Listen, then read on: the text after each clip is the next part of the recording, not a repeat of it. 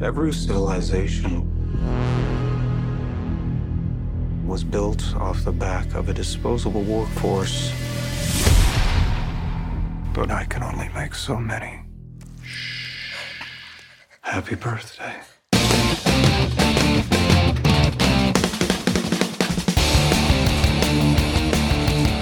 Hello, and welcome back to another edition of the Substandard. I'm Victor Mattis, along with Sonny Bunch and Jonathan V. Last. I'd like to remind you that the Substandard is available on iTunes, Google Play, and Stitcher. Just look at a podcast and search for Substandard. You'll easily find us. Please subscribe, tell your friends, leave a review.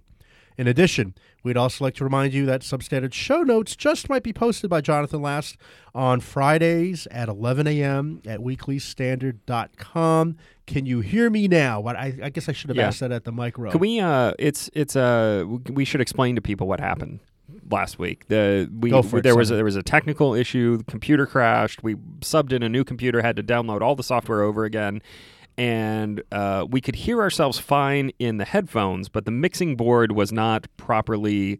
The outputs or the inputs weren't changed on the computer, so it wasn't showing up for you guys. Sorry. Yes. Sorry. We got a really nice shout out on NPR. Yeah, I hope all of them tuned in for the bootleg can't hear you episode. Our friend Michael Graham gave us a shout out on NPR Weekend Edition, and so people were able to tune into the crappiest sounding episode ever. Thanks, Mike. But plus, NPR listeners probably really, if they decided to tune in, they would have really enjoyed JVL's hot take on Billie Jean King. JVL, how are you? I'm fine. Just fine. No other. That's it. That's it. How's your week been? Went to the beach for the long weekend. Oh, Did not get my brand ambassadorship. postponed or rejected? Not notified. They sent out. I got lost in the mail. They sent out the announcement for the people who were selected as their brand ambassadors. And I have to say, first of all, these people had much smaller social media footprints than me. Here's what they did have. They Actual were surfing talent. very, very young. Oh, and wow. very attractive. Are they on photogenic. Instagram? They're on but very small Instagram presences. Right. But you're not on Instagram at all, right? Not yet, but I will be. You got to be on Instagram. That's where the kids are. I will say that my wife, look, I'm not proud of this, but I went to the surf shop and I bought myself one of their surf shop logoed hats, trucker hat, kind of cool looking. What, Billabong? No. Jimmy logo, Z. logo for the Sorry. Vic. You're real hot over there. I'm looking at the looking at the reds. I went and I bought one of these surf shop logoed hats and walked outside, kind of pleased with myself because it's a little bit of a trucker hat. It's cool. It's what the kids wear. It's not. And my wife You mean looks with the at lid me. is like this? Yeah, that's right. Yeah, And the mesh in the back, and she says, "You know they rejected you, and you went and bought their merchandise anyway." She goes, "That's the saddest thing I've ever seen." She might be right. She is. Well, as one of our many fans That's on Twitter terrible. said, she is the funniest last. No one denies this. No one Saintly. denies this. It is actually kind of sad though. You should. Yeah. You should. I gotta take my hoodie off. Did you guys notice what I was wearing today? A black T-shirt and a hoodie. And a gray hoodie. I don't. Yeah, it's a hoodie. I dressed up for Halloween. Are you Sean Parker? I came as Mark Zuckerberg. Oh, Come on, very boys. Good. That was very good. Well, it's not Halloween for like 3 more weeks. Right, but if I had waited to do it on Halloween, then it would have been too obvious. I came okay. dressed up. I don't want to say the brand's name because I've stumbled upon a new brand that I really like. And Is it American Giant? what time is it, Vic? Now, you No, know what? that's Listen, I'm too busy this week. I can't do any 4:22. bleeping. Can't We do got to any keep it bleeping, clean. okay? because No I bleeping today? cannot, I don't Wait, have the time to bleep. what brand is it? Whatever. What brand is it? Pull it up. No. Pull it up. Is it No. American You Giant? can't see my brands. Pull it up. American Eagle out Aeropostale. Is it Aeropostale? It's American Giant. How did you know it was American Giant? Because American Giant makes great hoodies. My wife got me an American Giant hoodie. It's amazing. I'm wearing an American Giant hoodie I don't and really- I an don't really- American Giant T-shirt right now. I like them a lot. I don't really like that particular model. I like the ones that are a little bit thinner. Like the material's a little bit thinner. It's a little like I don't know how to describe it. It's like a heather gray. It's great. But maybe I'll wear mine in next week. We can compare Great. hoodies. Oh, and wear your Prana Axioms too. No. Then we can go tip to tip. Oh God. Why aren't we bleeping that? Yeah, no kidding. Sonny, moving right along, how are you? I'm I'm great. Oh, come on, boys. The Facebook Live of this is awesome. I had a whole thing to talk about this week, and now I can't think about anything because all I'm imagining is tip to tip. Dreaming. God. Oh, dreaming. Yeah. It's the name of an episode of Silicon Valley. I'm That's literally. what that is. I'm Vic, literally. how was your I'm weekend? literally. You got to go on to Vic. All right, I'm moving on. Do you want to talk about the big news? Oh, what's the big news? You know, the big story that everybody's been talking about. Or do you want to tell us about your weekend? Tell us about your weekend first. Did your week? I've been barely surviving because of allergies and the allergy season. We went through something like 25 days of no rain. And I get the CVS coupon email with the subject header, Roslyn is blanketed in pollen. That's what they say on because they know I go to the Roslyn CVS to get antihistamines. Could you sit a little closer to your mic? Sure. I thought I was really hot. You were hot, and then I turned you down. You did. And now you're I have to go back to regular me. My God. Okay. He's super hot again. I know. This is why we shouldn't have even bothered worrying about the sound last week. The sound was always trash on the show. I was the only one they could hear. No, they could hear me just fine. I sounded normal. I sounded normal, and everyone thought you sounded like you were shouting because you were. JVL was like 6 rooms away. A whisper. Great show. He was. Great show. I've been wheezing and coughing and huffing and puffing and on an inhaler. I basically need like Bane's mask. I think that would help me breathe better. Or like that mask that, the Predator wears. Speaking of Predators, Harvey Weinstein has been in the news. It's a good transition. That is a pretty good transition. I was going to ask you about Saul Guerrero's mask, but this is even... Oh, I like that one too. Go. The Hollywood establishment has been rocked this past week after a New York Times expose came out about Miramax head Harvey Weinstein. And is it Weinstein or Weinstein? Steen, I think. And all of his various depredations, predations, allegations, Ashley Judd, Rose McGowan, et cetera, more settlements are coming out. There was a big story in the New Yorker about just flat out rape now. The New Yorker story that dropped like right before we came into the studio documents numerous rapes, numerous literal rapes. But hey, here's a Broadway show ticket. Yeah. That's, I think, what he tried to do with that one woman. Yeah. Gave her a ticket to Finding Neverland. I know we have thoughts. Finding Neverland? Or at least Book of Mormon. That's a tough ticket. Isn't that crazy? Okay. JVL. What do you guys think? Were you surprised about this, Sonny? Not particularly. I mean, this is like, well, so there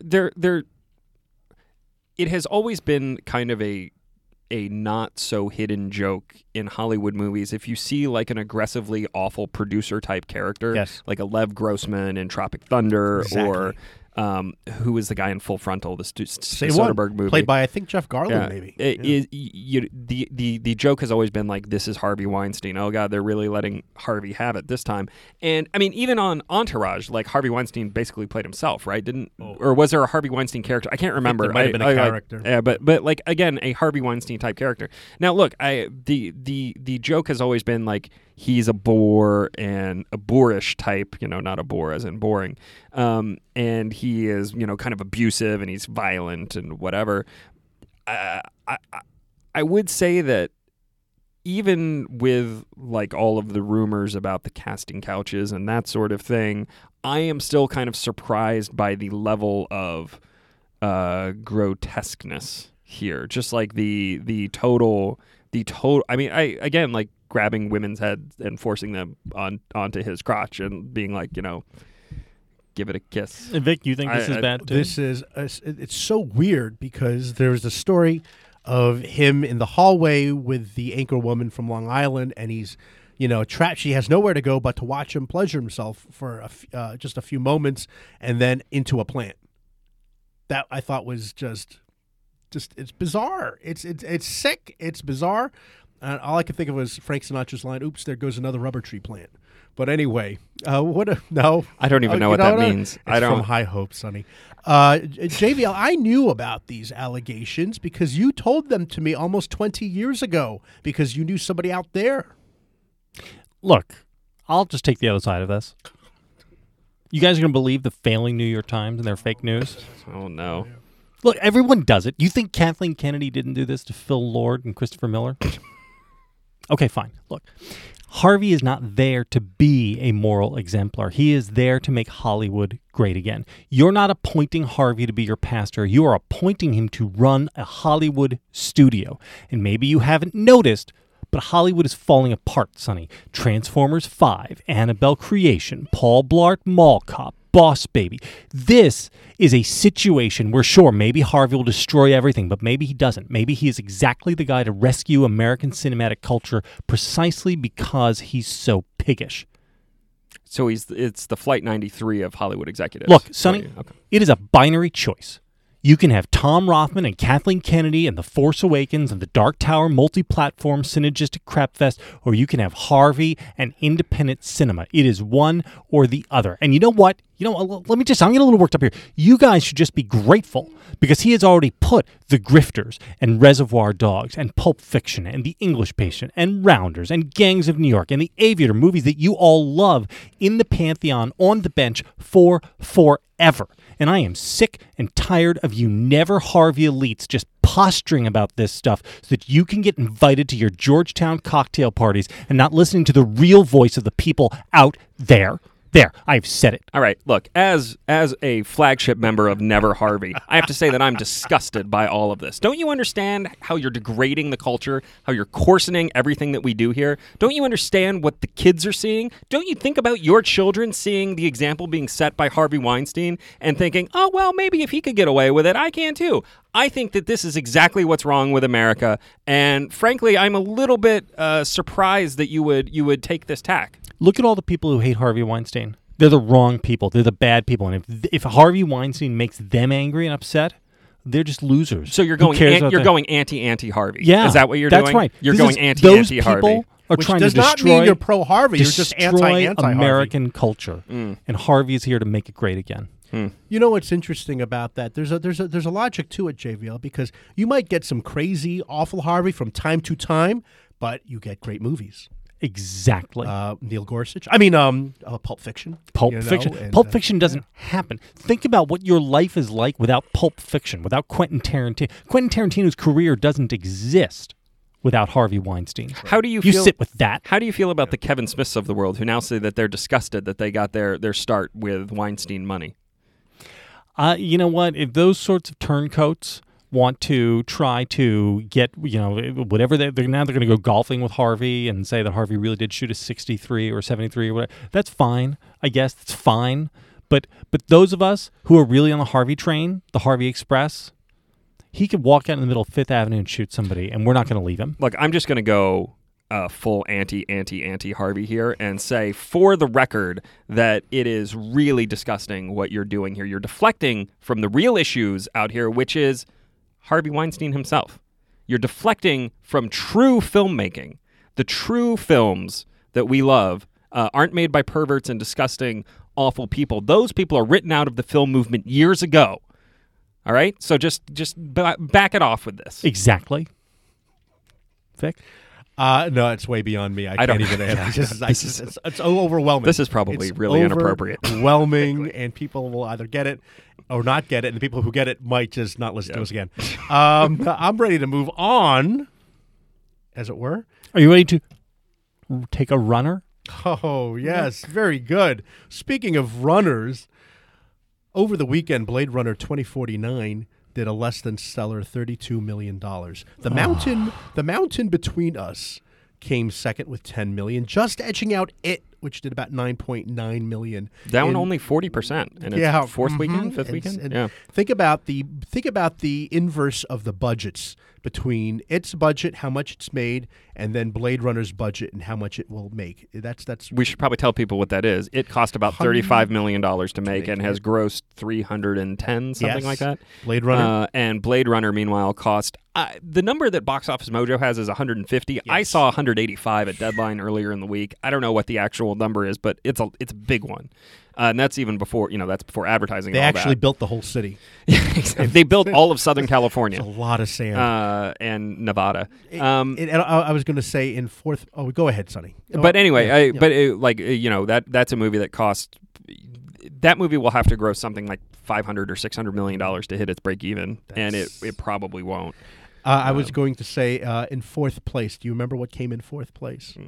No. My Little Pony the movie at $8 million. I did not know that was coming out this week. No, JVL. I'm going to assume. Don't tell Did my Matt girls. Labash? Did Matt Labash go? Don't tell my I was girls. going to say, Sonny, your daughter's not yet. She No, hasn't no, discovered she's it. still- Your girls, are they? Oh my God.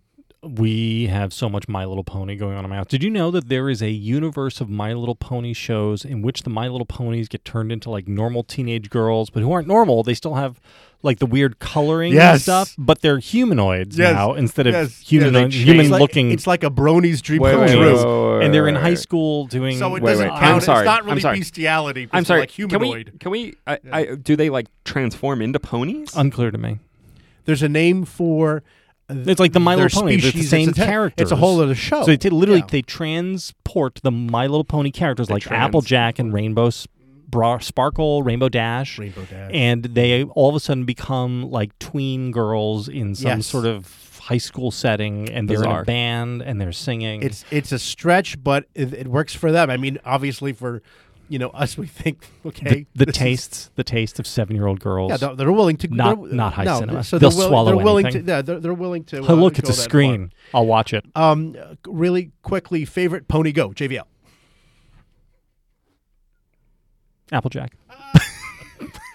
You know why? Why? Tomboyish, questionable sexuality. Oh, okay. Well, in that case, Sunset Shimmer. I think that sounds like a stripper name. Sunset Shimmer. Okay. Cue Def Leppard. Thank you. Who saw? It's very inappropriate. Who saw Blade Runner here? I saw Blade Runner. Oh, you did, JVL? Oh. Did we all see Blade Runner? Yeah. I went to a late show last night after a long drive home from the beach, just so we could all do it together. Did you see it on IMAX or Dolby Atmos or just on a regular? I saw it on IMAX, and then I came home and I ordered up on the Amazon machine the original, and I watched a little bit of it on my phone. Oh, God. I saw that on Twitter. And I was only disappointed that I couldn't figure out a way to put it into portrait mode on my phone because I wanted to have the true back-to-back experience of the sequel on IMAX and the original final cut. As it's meant to be seen. As it's meant to be seen on my spanking new iPhone 8. So, yes. Go, I should be said, on the iPhone speakers. What time? Yes, thank you. Right. What time did you see that movie then when you... It was late. It was late. Yeah, so it was a late night. Okay. Well, I was thinking before we get into the deets of the movie, I hate breakdown. it when you say that. Believe me, there's a lot of things you say that drive me insane. IRL, okay, fame, amaze, it will amaze, total amaze, amazing. The word is amazing. Okay, you're destroying the English language. That's the angriest I've ever seen. When I see it on Twitter, I'm like, these words are driving an editor crazy. It's like over dinner one night, Vic slams his wine glass down. He's like, "Oh yeah, well you drive me crazy too." He storms out of the house and leaves me alone with the kids. All right. Okay. I gotta get myself. I'm going to my sister's house. I gotta get myself together now. I'm all discombobulated. You're flustered. But I was gonna say, actually, Gene saw. Gene's back. It's been a while. It's been too long. Sorry, I'm yelling into the microphone. Can I just sit back? So hey, Mr. Shallot. Oh, hello. Welcome back to our studio. He's back from the Berkshires. Okay, here he comes. Blade Runner 2049 is the fourth best movie I have ever seen, with the word Blade in the title. The others being Blade Runner, Sling Blade, Blade with Wesley Snipes, and Zorro and the Gay Blade. That starred George Hamilton. Be careful of his sword, he'll stab you in the back. Side. Harrison Ford reprises his role, but it's no solo act. He is joined by Ryan Gosling and Robin Wright, who is the first lady to be Ryan's boss at the LAPD. And believe me, she's no buttercup. There's even a cameo by Edward James Olmos, but he remains seated the entire time. I guess you could say he doesn't quite stand and deliver. Ana de Armas plays Gosling's computerized girlfriend. Boy, would I like to insert my memory stick into that slot and download over to the desktop. So, what's this movie about? Apparently, a robot had a baby. If only this were real, you'd solve Japan's declining population problem. Think about it. Timely. Hashtag just saying. Anyway, I give Blade Runner 2049 4 stars. And that's the Critics' Corner. So wait, this is the 4th best movie with a blade in the title, but yes. you listed 4 other movies. That would make gone. This the 5th. He can't answer. I'm sorry, he left already. Okay, sorry. He can't answer. I don't mean to fact check you. It is what it is. I don't mean to fact check Gene. Zorro and the Gay Blade. I saw that That's movie. A deep pull, you like that? You saw the movie last week, didn't you? It was early 80s, and it's George Hamilton at his best. Okay. Which wasn't very good. What was the vampire one he did? Love at First Bite with Richard Benjamin. Fantastic. That is a John Podhoretz top 30 all-time movie, right? Yes, and I believe the right, John? I don't. The director was not John Badham. He did the actual Dracula movie, but I forget who did that one. Okay. Blade Runner 2049, which is also, by the way, the cost of a popcorn and 2 sodas. That's actually probably low. Yeah, it's low? Yeah, it's low. What did we... Sonny, you reviewed it. Did you go with the kids? No, I went alone. Oh, okay. Yeah, there was a fair amount of boobage. Yeah, nudity. Say. Yeah. So, and I did think that that you don't want Michael to see. If people getting their heads cut off, that's fine. That's okay. But we don't want to see any stray breasts. No, it's really quite something. But it's asexual. The one sex scene is totally tame. It's weird. And in fact, it's not weird. It is sad. This is. I'm going to say this, and you're going to think this is shtick, but it really is not. That is, to me, the most emotionally touching sex scene I've ever seen in a movie, the most relevant to the characters and the story development. It was beautiful, and I found myself deeply touched by it. And people who haven't seen the movie will think this is pervy, but it's not. It is incredibly, what's the word I'm looking for? It's almost Victorian. Touching. No, almost Victorian in its depiction. Like you see almost nothing. Prudish. Well, it is kind of prudish. Well, no, it is, and it's very interesting to. So, first off, if you're still listening, this is going to be a full-on spoiler discussion of Blade Runner 2049. So, if you haven't seen the movie and you plan on seeing the movie, please go see it and then come back and download us again. I think we get two. On the new iTunes. It's almost impossible to find and re-download an old show, as I found this morning when I was trying to listen to. Oh, good. Really? Good. Yeah, one of the old episodes. Yeah. Oh, it's concerning. Sunny. iOS 11 blows. But what's interesting about the sex scene is that you have that kind of again, as you say, Victorian kind of prudish sex scene that's very much about her trying to give him something that he can't really experience just with her, and then. You know how that all works compared to the advertisement for Joy, right? Yes. Later in the movie, where she's like fully nude and kind of like leering over. She's playing like a neon kind of a AI robot, AI like program advertisement. I don't even know how to describe it exactly, but the most interesting touch of that is the advertisement has these like dark blank eyes, like these soulless black holes of eyes that just kind of drive home. This is a recurring theme.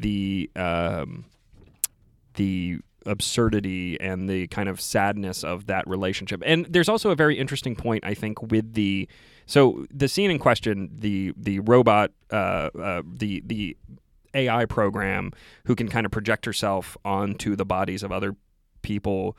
She's a hologram. She's a hologram. She's a hologram. Right. She's a hologram. She projects herself onto the body of a hooker from the street who is also a replicant. Touch so she can actually boyfriend, touch Ryan Gosling, who plays Kay.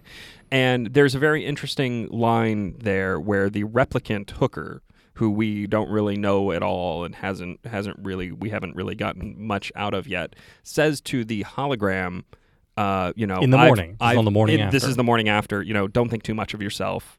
There's less there than you think, which I think is also true, right? Like no. I think this is, but I think the whole point of that scene is that at the end of the day, Joy is just a program who has been designed to give Kay pleasure. She has no free will of her own. She has no choice. She has nothing like that. As opposed to the replicants who are trying to create this new. So anyway, well, I was going to say disagree entirely. I think there's a total misreading of the film. But please, go ahead. two things. One, I was reminded of the movie Her by Spike Jonze. Right.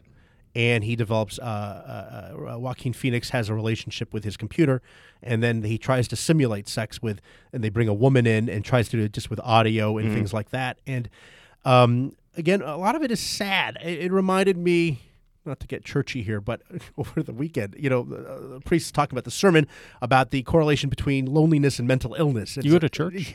It's, believe it or not. And it's a sad correlation between mental illness and loneliness. And we're becoming more and more this lonely society, right? We're more connected, like social media and everything else. But in fact, the way we relate is less so. And that whole movie, it was just lonely. It was desolation, loneliness. It's about trying to find a connection in the world. Yeah, and it was very sad. It reminded me of other dystopias in the lives of others. The Agent Gert Wiesler is trying to have this relationship with the prostitute, and again, it's soulless, and she doesn't care. And it's this thing. There's nothing there. So I disagree entirely with your reading on Joy. So I believe what the film is trying to say is that humanity is more than humans. It is more even than replicants, and that is why Joy is the key here. There's a conversation where she is accompanying him while Kay is looking through a DNA database, and they have a conversation where he says, look at this, we're all just made of these 4 symbols, GATC, and she says, I'm only made of 2 zeros and ones, and he says, well, it's the same thing. And she exercises free will.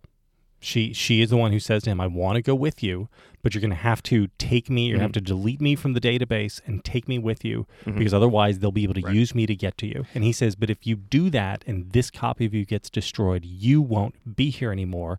And she says, I choose this. Yes. She chooses mortality, she says, because I want to be a real girl. But she does not have a choice, because her only programming function is to make him happy. That's the whole point of the scene with the soulless, black-eyed advertisement version of her. They're all the same. They're just trying to appeal to his. They're trying to make him happy. That's the only reason they have to exist. I believe that this is untrue. I believe that those advertisements are pitching the AI versions like Joy to replicants in the same way that replicants have been pitched to humans. And so when the replicant hooker says to Joy, "There's less of you than you think," this is just sort of speciesist. There is an looking interesting down there's on an Joy in the way that humans intersectionality look argument down on replicants. And I believe that what the movie is trying to tell us is that there are deep pockets of humanity in all 3 of these categories of being, and that we are wrong to overlook them in any of the 3. It's a bioethical nightmare. Because he is obsessed. It's quite beautiful. Well, Kay himself is obsessed with the idea of soul or not soul, right? And what is Robin writes as well. You've gotten along with that one. Well, and there's also to back up a bit, I guess, and do an actual discussion of what the movie is about. We open on Kay, who's played by Ryan Gosling. He is a replicant who is supposedly totally in control, totally controlled by people.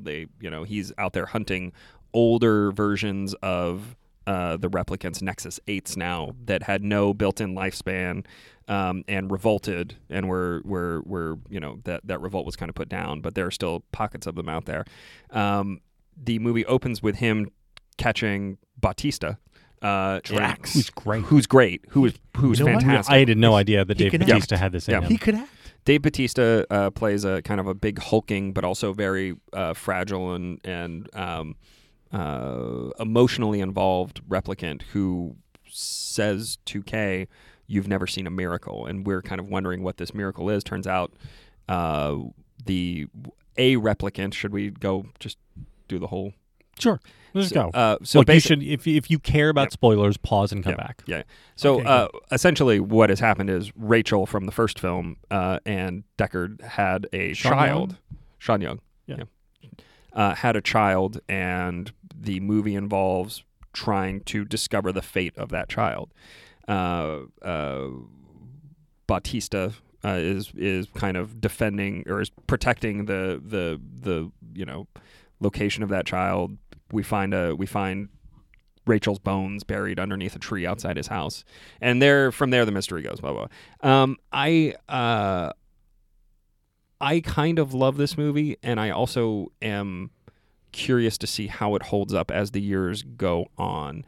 It is a visually stunning film. This is a movie. So first off, this is a 2 hour and 45 minute or so. It was sci-fi really very long. Action movie that cost $185 million and is a sequel to a movie that grossed like 14 million, 16 million, something like that in its initial run, and has like found a shelf life as a kind of cult film, but it is still very much a cult film, as we've seen by the kind of relative lack of interest this year. Everything about this movie kind of screams act of artistic hubris that will incur giant losses on whichever company backed it. And I kind of love that it exists anyway. It is a visually entrancing movie. It is long, but I was never bored. I was never driven to look at my phone or watch. I don't wear a watch, obviously. I was never driven to look at my phone and see what time it was. I was just like, I was totally into the movie. And it kind of, we spread out from the original setting of Blade Runner. We go from Los Angeles to San Diego, which has kind of been amusingly reconfigured as a giant dump. And then out to Las Vegas, which was hit by a dirty bomb apparently, and is where Deckard is living. It's everything about the set design, everything about the cinematography, the bright colors, the kind of silhouetted backgrounds, is fantastic and amazing. And otherwise mostly dark and raining and yeah. Well, grim. but it kind of shifts away from that dark rainy motif from When the it first goes one. out to- You get a lot of like dirty snow, Yeah. for instance, which I thought was very interesting. What are the references that I Snow in Southern California. Yeah, right. Right. So, What are the references I keep on missing to the other worlds? What are they talking There are about? 9 other worlds. The colonies. And it seems The colonies, the the off-world seems like colonies. the colonies are where Off-world. all the action is at. So, So- like right. happy, Right, so I'm the people who assuming are left on happy Earth- humans and happy families are in these other Yes. places Yes. now. well, in Everybody's theory, left over, it's just kind couldn't of get off. It's kind of hard to tell, honestly, because these don't sound like terribly pleasant places to live. You need these like superhuman robot slaves to go out there and mine. I don't know, terraform. I guess I don't know what they're doing exactly. So I really like a lot of things about this movie. There are some threads that don't get fully explored and are like clearly kind of setups for sequels, like the easily. replicant underground army that is clearly forming, and the idea kind of again of these off-world areas where Jared Leto, who is the Jared Leto character really the hero of this? No, Love is the hero. Of this movie. No, the real He's- hero is Love, who is the replicant, who played by German actress Sylvia Hooks, Yep. who is Jared Leto's sort of prime Bodyguard, bodyguard. fixer. Yeah. Yeah. Love is the real hero, and I'll explain that to you later. No, but I do think we need to give Not a kidding. moment's give a moment's thought to Jared Leto's character here, who is, let's be honest, just trying to improve the fate of humanity. He needs the world for humanity to survive and thrive. They need to expand beyond our ruined world. They need to go to the off-world colonies, and in order for the off-world colonies to be decent places to live, they need this robot slave labor. And if your belief is that a replicant cannot have a soul, if it is not a creature born of God, then what really is the issue here? JVL. The whole movie is sort of Django in space. It is a movie about slavery as much as anything else, much more so than the original Blade Runner, I think. Wallace, Well, it's I more see on as the a- nose about it. This movie holds your hand in a way that the original movie does not, I think. Like Yes, I would agree Ryan with Gosling's line, I've never retired anyone who was born before. There are whole discourses on like what the actual ethical implications are of his actions. Wallace is a god, right? He is an angry Olympian-style vengeful god. Who views the world as his playthings and I is think he's molding things of lumps of clay. I think he's more detached than angry. Tell is his vision, which I think is one of, in a movie that is filled with interesting ideas and lived in worlds. What they do with Wallace's vision is the most interesting thing, I think. So Wallace is clearly blind. Right. The character is blind. And he sees by using an array of moving cameras, of which there are like, 10, 12, 15, who knows how many of them, which means But that they're not always on. Well, it suggests, though, that his brain is processing things in many more dimensions than we see visually normally, which is almost the definition of a God's eye view of the world, right? Being able to behold something from multiple angles all at once. And this is, he talks about, I have colonized 9 planets. And this is all Zeus stuff, right? I've given fire to, Zeus didn't give fire, but you know what I'm saying. Yeah. He sees himself as above humanity. It's much more about him. Everything about this is great, right? I mean, I like this movie at least as much as you do, Sonny. I think that I want to spend more time with it. I want to go back and see it again. But what really depressed me was this morning when I looked at the box office numbers and I saw this made 40% less money than Annabelle Creation. And I just thought, this culture is broken. Hollywood is broken. If you can't find an audience to see a movie like this, which is not, it's high art, but it is accessible art. It is extremely accessible. This is a popular movie made for mass audience. If you wanted to gauge where the culture is, you should just go to your show notes and that link to the Steve Harvey Family Feud video. Farts. But it feels good. Tallywhacker. Yeah. I laugh out loud every time I watch that video. I cry. I cry. It's really funny. I think you're right. Well, I do think that part of the problem with this movie is that it was horribly advertised. Max Landis went on a kind of a Twitter rant about this yesterday or the day before. I didn't see it. Just about how they sold this movie as, if you haven't seen the original, you won't have any idea what it's about. You won't know that it's about a robot cop or a replicant cop hunting other replicants. You won't know that there's a mystery to be solved. Right. You won't know. Right. Instead, it just gives you a bunch of visual images, and it's like, well, that you can sell me on that. You can sell me on that, but you can't sell it to an audience. And part of the problem is the studio was terrified of spoilers at the press screening. They read us a statement from director Denis Villeneuve, who had implored us. There were actually 2 statements. There were 2 statements. There was one at the beginning that said, as you embark on this journey, hopefully you don't know anything about the movie, and we ask that you, we ask that you not tell anyone in your reviews, blah, blah. And then after the movie, they read a whole list of demands of things not to mention. Don't say that Kay is a replicant. Don't talk about don't say anything about the opening scene with Bautista's character. Don't mention the actress. If anyone asks you about the actress who plays the girl who creates the memories, don't say anything about her. Just say that we meet. They actually gave us a suggested line to put in the piece that says, we meet many people on this amazing journey through the world that Denis Villeneuve has created. They want to write it for you. I was offended on a certain level as a critic. No wonder you see this as an act of artistic hubris, because that's freaking redonkulous. I mean, it's something. It's something else. And I am actually, look, I am firmly in favor of keeping things from audiences before they see movies. I do think spoilers in a movie like this in particular have a real impact on how the world unfolds. Like, there's that great scene where we're introduced to Joy and we just kind of hear her in the background and we don't, and I could tell something was going on, but not what exactly. And then when you see her as the hologram kind of shifting into to figure out again exactly what he wants, because her only purpose in life is to make him happy. It's great. It's a great little reveal. It's a nice little character moment, and I do think it is something that doesn't work as well if you know what she is ahead of time. Now, that being said, you have to put some faith in your reviewers and your critics to understand what is needed and what isn't needed to be told. Also, you need to have some faith in audiences that if they want to go into a movie like this cold, they will avoid the reviews. This is one place where Rotten Tomatoes is actually very useful, because you can look at a score and you can see, okay, this is good or it isn't good, without actually having to read a review and put yourself at the risk of seeing the spoilers. And are you a critic? I'm on Rotten Tomatoes. Really? I'm a Rotten Tomatoes certified You critic. should have opened your review with, "The memory girl is Harrison Ford's daughter, bitches."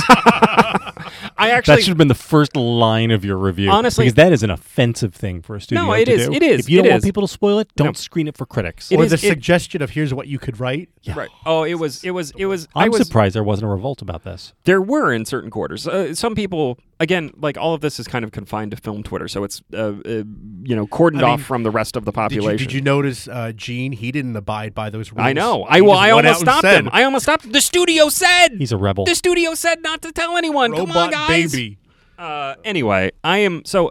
That being said, all this aside, I really loved it, and I also I very strongly agree with John Podhoretz's review, who wrote for the Weekly Standard, that this is a great movie. It's probably actually better than Blade Runner as a piece of filmmaking, as a piece of storytelling, as a narrative device. But I do wonder if it will hold up on repeat viewings, because I do think that there is a kind of the storyline is superficially complicated and is actually not really that complex. Once you get through the whole thing, it's very easy to follow, very straightforward. And again, I think the philosophical implications of it all, we are kind of walked through step by step. There's not the ambiguity that there was from the first film. There's a little bit of ambiguity. Is there? Mm-hmm. Well, do we know if Deckard is human or a replicant still? I think that's still very much up in the air, right? That was my big question, because of course, were there alternative endings in Blade Runner? One was much more explicit than the other about his what was it? It was the final cut. The unicorn scene in the final cut makes it very clear that the intention. What do you call those Japanese? The origami. Origami. I was going to say Tamagotchi. Wait, Vic, can I get your pronunciation of that word? Origami? Sorry, I thought we might get a good... when you pronounce Japanese, oregano. I was going to say Tamagotchi. Hilarity. I was going to say Tamagotchi. Sorry. Go ahead. So, no, this is... So in the final cut of Blade Runner, the so-called final cut, is... it seems very clear that the message of the combination of the unicorn dream sequence with the unicorn... origami figurine left in his apartment is meant to suggest that Gaff, the Edward James Olmos character, knows that he is a replicant, and he has been, if you remember the movie, he's been kind of tagging along behind Deckard this whole time, keeping tabs on him, and if he needed to retire him, say. Mm-hmm. So I do think that there If you just look at that reading of the film, I think it is very clear that he is meant to be a replicant. If you kind of set that aside, it is very unclear if he is a human or a replicant. And there's actually a scene in the movie where he talks about how it doesn't matter. He's real. Yeah. No, this is entirely... Am I missing some sort of hidden message, not some hidden messages or symbolism with the snow on Kay, in the snow landing on his hand, and in the ending? Well, I assume this is snow. I assume this is again. This is more of a environmentalist comment about global cooling, possibly, or something. Snow in Los Angeles is weird. Okay, and it's what we used to be worried about acid rain. Now we're worried about global warming / cooling. Either way. No, I thought it was snowflakes were all different. No, I thought it was literally a sort of a comment on humanity. Snowflakes, right? That we are seeing the snowflakes and the individuality of snowflakes, and that even the replicants are distinct from one another. But can we talk a little bit about Love? Yes. Yeah, sure. So Love spelled L-U-V, L-U-V, right? Who is the fixer for Wallace. I thought it was Lisa Loeb. She looked like Lisa Loeb, the actress, singer. A little bit, but a little German. But it was turns out she's much more watching her, and I thought, boy, she is right up Vic's alley. She was very serious, no nonsense. So she's the real hero of this movie, obviously. And the key to the movie, I believe, may come in the scene where she is with Wallace and a replicant is being born, and she cries. Why is she crying? Because she knows what he's going to do to her? I don't know. There are a bunch of possibilities. She could be crying because she's jealous, because she is in awe of the beauty of birth, because there is sadness, because she knows the new replicant is about to die. But there's something going on with her, and we see that she is vain later on in the movie when she's getting her nails done. We see that she is proud in her final line to Kay. What does she say? She thinks she's killing him. She says, "I'm the best one." Like, it is important to her to be the best. We know that she's able to lie, as she tells Madam right before she kills Robin Wright. In many ways, I would say that Love is the most human character in the entire film, and can be read then as such to be the linchpin of the movie itself. Did I just blow your minds? No, I think this is well, I don't know that necessarily makes her the hero of the movie. But the hero is the most human. But I do think this is a movie about humanity. That's not I don't think that's true. I don't think it's true that the hero is the most human. I think but it does make her. Look, I think she's a very interesting character. I don't think she is necessarily again. I think if you're going on this route, I think that Wallace has to be the hero of the film. Because she's just an underling of Wallace. She's doing Wallace his bidding. Wallace is the least human of all the people. Well, he is godlike. He is no longer like a human. He is more like a god. He's transcended. He is transcended. Yeah. In ways which we think are not good. He's more human than the human. I was fascinated. No, he's more creator than you, right? I mean, that's what this movie is about. It's about the distinctions between the creator and the created, and the questions about what humanity is. And there is also a very. Have you guys seen Arrival? Have you seen Arrival? Okay, yes. You've seen Arrival? Yeah, we did a show on it. Have you not seen Arrival? You should. Don't worry, because I saw it and I still didn't get it. I was going to say, have you figured out the end of it yet, Vic? Yes, I think my son explained it to me. You should see Arrival. I would be curious to get your take on it, because I do think that there is something to be said for the idea of Denis Villeneuve as a great. I hate using terms like this because it's very reductive and wrong, and I don't actually agree with it. But I do think he is he has an interesting kind of pro-life sensibility. The idea. So the fundamental issue in Blade Runner 2049 is there is a difference between a race that is created and a race that propagates itself, right? Mm-hmm. So yes. The idea is the thing that separates the thing that allows the replicants to transcend their natural state of slavery is the ability to create the miracle of birth. And it is fundamentally immoral to create a race of people that can do that with the intention of enslaving them. Yes? Yes. And that, if that is the idea, then that creates a real sense of importance about the idea of childbirth, right? Is this...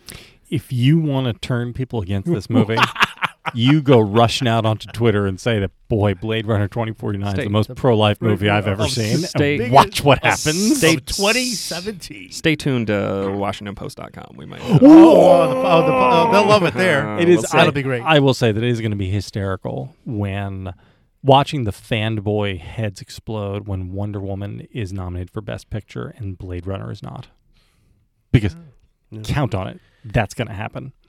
This movie is born to be overlooked by everybody for at least 5 years. This movie is a million times better than I had no expectations. I didn't want to see this movie. I actually... That's what Harvey Weinstein would say. Oh, boy. Here we go. As we said many days ago, this is a conversation we had many days ago on the micro. I had no expectations, so I didn't want to see this movie. I didn't think I'd like it, and I really came out really, really enjoying this movie. I thought it's very rich. It's a rich experience. Sad. Once again, it's visually. It is visually stunning in a way that, like, we throw around the word visually or the phrase visually stunning a lot, and it really is just entrancing to watch. It is if you are willing to give yourself over to the movie, and I know some people aren't because it is long and it can be a little bit talky and ponderous at times. But if you're willing to give yourself over to the visual experience of the film, 2 hours and 45 minutes, away. Sit and just relax. That's exactly. Were you checking your Rolex? Once. And that was to see what time Harrison Ford would appear. And I believe it was an hour and 40 in. And I thought, well, he's going to be here just for, the last... oh, no, it's a whole other half. He's there for... I do want to make sure people understand, because I think you might be selling it a tiny bit short by saying it's visually... Yes, it is visually stunning, but it's also a movie based on... It's wonderfully plotted. It is densely... It's packed with narrative, and it has ideas behind it and is a character story, too. I mean, this really is, I think, a truly great movie. Right? Yes? Sonny, would you agree? This is a 5-star movie. I would say it's... I don't know that it's a 5-star movie, but I do think it is it's certainly one of, like, the 3 best movies I've seen so far this year. It's this and Dunkirk, and I'm not sure what else, honestly. Yeah. No, and I was surprised that it was there was a real storyline that I personally was able to follow. They're trying to figure out this baby I can see what's happening now. A baby born. That's his birthday. It might be him. Why? So it was. You want to go through my brain as Blade Runner, as a sort of director's commentary? I actually want that version of the Gene's Shallot review. What? Oh my God! A girl. And so, it's like, wait a minute. You mean it's her? So it's JV. I broke him. I think we're ready to. It's your whopping voice. It really was. I don't think so. Okay, it's all right. Good job. Good job. I think we could move on. Yeah, I don't think. Maybe we'll talk this about movie's great. Yeah. Did you? Unless you had Sicario thoughts. Do you want to tell us how great this movie is, Sonny? It's the best form of the substandard. The three of us sitting around saying, so good. "This movie is so good." That's my more comfortable platform. All right, Sonny. Yes. No, you're okay. We'll move on. Corrections, additions. I have two. So please. Oh, okay. Last episode, if anyone heard it, I was talking about Match Game and the time that Carol Burnett and friends walked onto the set. I remember Tim Conway and Jim Nabors, but I forgot the other actress. Thank you to listeners Bride Foughton and Ben O'Connell and others for reminding me. It was Vicki Lawrence, later of Mama's Family. Also, a shout out to listener Walton Cheney, new to the area, who says he spotted me at the St. Anne's Fall Festival. And I thought this would have been really funny while I was talking to another dad, if he just came up and said, "Excuse me, are you Vic Mattis of the Substandard?" That would have been really funny. And I said, "How did you recognize me? Was it my head from across the parking lot?" That he was able. Did he say yes? He said, "No, Twitter photo, Twitter." So I said, "Yeah," but I got an email, or it was sent to the Standard saying, this doesn't sound too weird, but were you at, that's our parish in Arlington. They have a fall festival, and with beer and if brats you want to know where to kill like Vic. So I was there I was just waiting for the kids to get done rock climbing. They have a rock climbing thing. Let's just get the rock climbing done and let's go. An aggro crag? Something like that. Did you go rock climbing with your children, Victorino? It was just for the kids. There were no adults. I did, or the the bouncy house. I stayed out of there, or the thing where it's like the bungee, where you just you're like. I can't explain it. You're strapped. It's really weird. Okay, not for me. Anyway, that's it. Do you have any other things, JVL? Sonny? I was trying to re-listen to the bootleg episode to find out what we had done wrong in it, and I couldn't get to it because of the new iTunes interface. So, no, I'll just assume that we got everything right, and you couldn't hear me anyway. So, yep. Okay. What are you boys drinking today? All right, Spirit of the Week. Sonny. Oh, wait, I'm sorry. Can we, for those of us who don't follow the show on Twitter, can you talk about the big news from Substandard Fan? That he has acquired a bottle of the Kingsman Scotch, the $900 Kingsman Scotch. Vic is so excited about this. He just made you all deaf. That was Glenn. The Glendronach. Yes, I can't believe he did this. Well, we'll see. I mean, he says it's coming. Explain to people listening what has happened here. This is amazing. We have a fan account on Twitter, Substandard Fan, who has probably not run by Kate Mattis, as best as we can tell. No. It's very secretive. We don't. None of us want to spoil the mystery. But he put an email out on Twitter saying that he has a bottle of the Kingsman limited edition, the $900 bottle of Glendronach Kingsman Scotch. So if we saw a receipt of sale, if we saw the receipt, we saw the email confirmation. If he wants to do a review, we're happy to have him Skype in, or we'll figure out how to make that work. I don't know. We have to. I mean, have you guys ever sampled a $900 bottle of? Is this Scotch or bourbon? What is this? Scotch. Again? Scotch. Have you ever had a $900 bottle of Scotch? Not $900 retail. Right. I might have had small samples of very expensive cognac in the $400 or $500 range.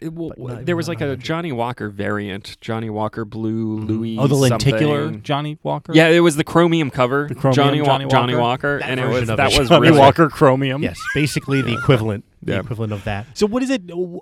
Can you taste the difference? Like when you have a $500 glass of Scotch. For the record, we're drinking the Old Forester Statesman, which is delicious. Again, which is still really smooth and great, and you should buy some. And is it very drinkable? Send a tweet to us showing that the Free Beacon Moves product, because you'll notice that we don't have any of the Blade Runner 2049 Scotch. Is there a Blade Johnny Runner Walker. 2049? There is a Blade Runner Scotch, the Johnny Walker Black Director's Cut. So I assume that's what he's drinking at the casino hotel. Is that when he pours him a scotch? Yes. But you don't actually see the. It's not. You like see the obvious. bottle. You see it? Yeah. Oh, yeah. It's like it is very clearly Is that framed on the end of. There's also very amusingly a Diageo.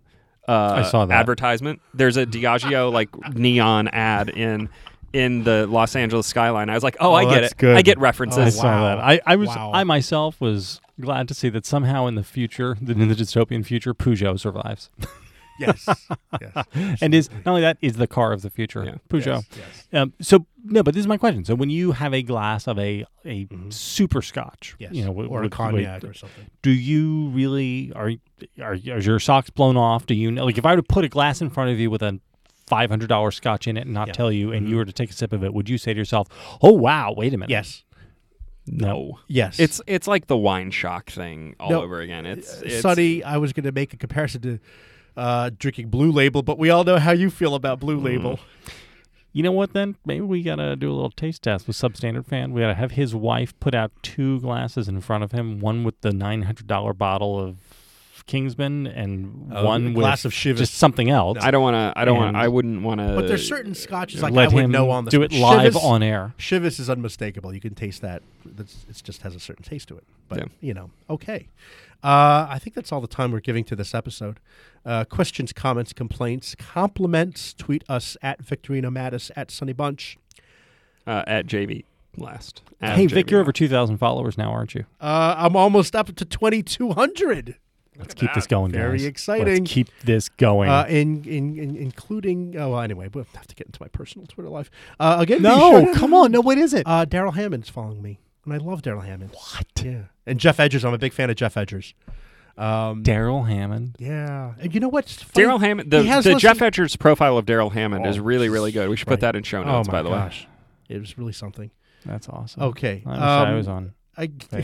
Well, you had Norm MacDonald, Sonny, on and off or on again? Norm MacDonald follows me on Twitter. Yeah, of course. Well, he's one of 30-something thousand, I guess. Again, be sure to subscribe to us on iTunes or Google Play. Just type in Substandard under podcasts, and we're there. Leave a review, tell your friends, and don't forget, the Substandard show notes will be up on Friday at 11 a.m., maybe. Until next time. 5, 4, 3. You know, guys, watches give me feelings I don't entirely understand. I like Germans. Food trucks, garbage. Lean cuisine is where it's at. It even has cuisine in the name. More people buy it than gourmet food. In the movies you like, the bad guys are actually the good guys, and the good guys are actually the bad guys. I have soft hands. I cut myself refilling the stapler. I don't like the outdoors. I don't like sand. It's coarse and rough and irritating, and it gets everywhere. Mulch is fun. I love only one of my daughters. Who should I mention and thus doomed to a swift death this week? Aren't you an editor? Do you mean whom? That's science. I have a toy I want to show you. This is a great medium for showing Vic and me stuff. I wish Hermione had shown a little something. Oh, geez. What time is it?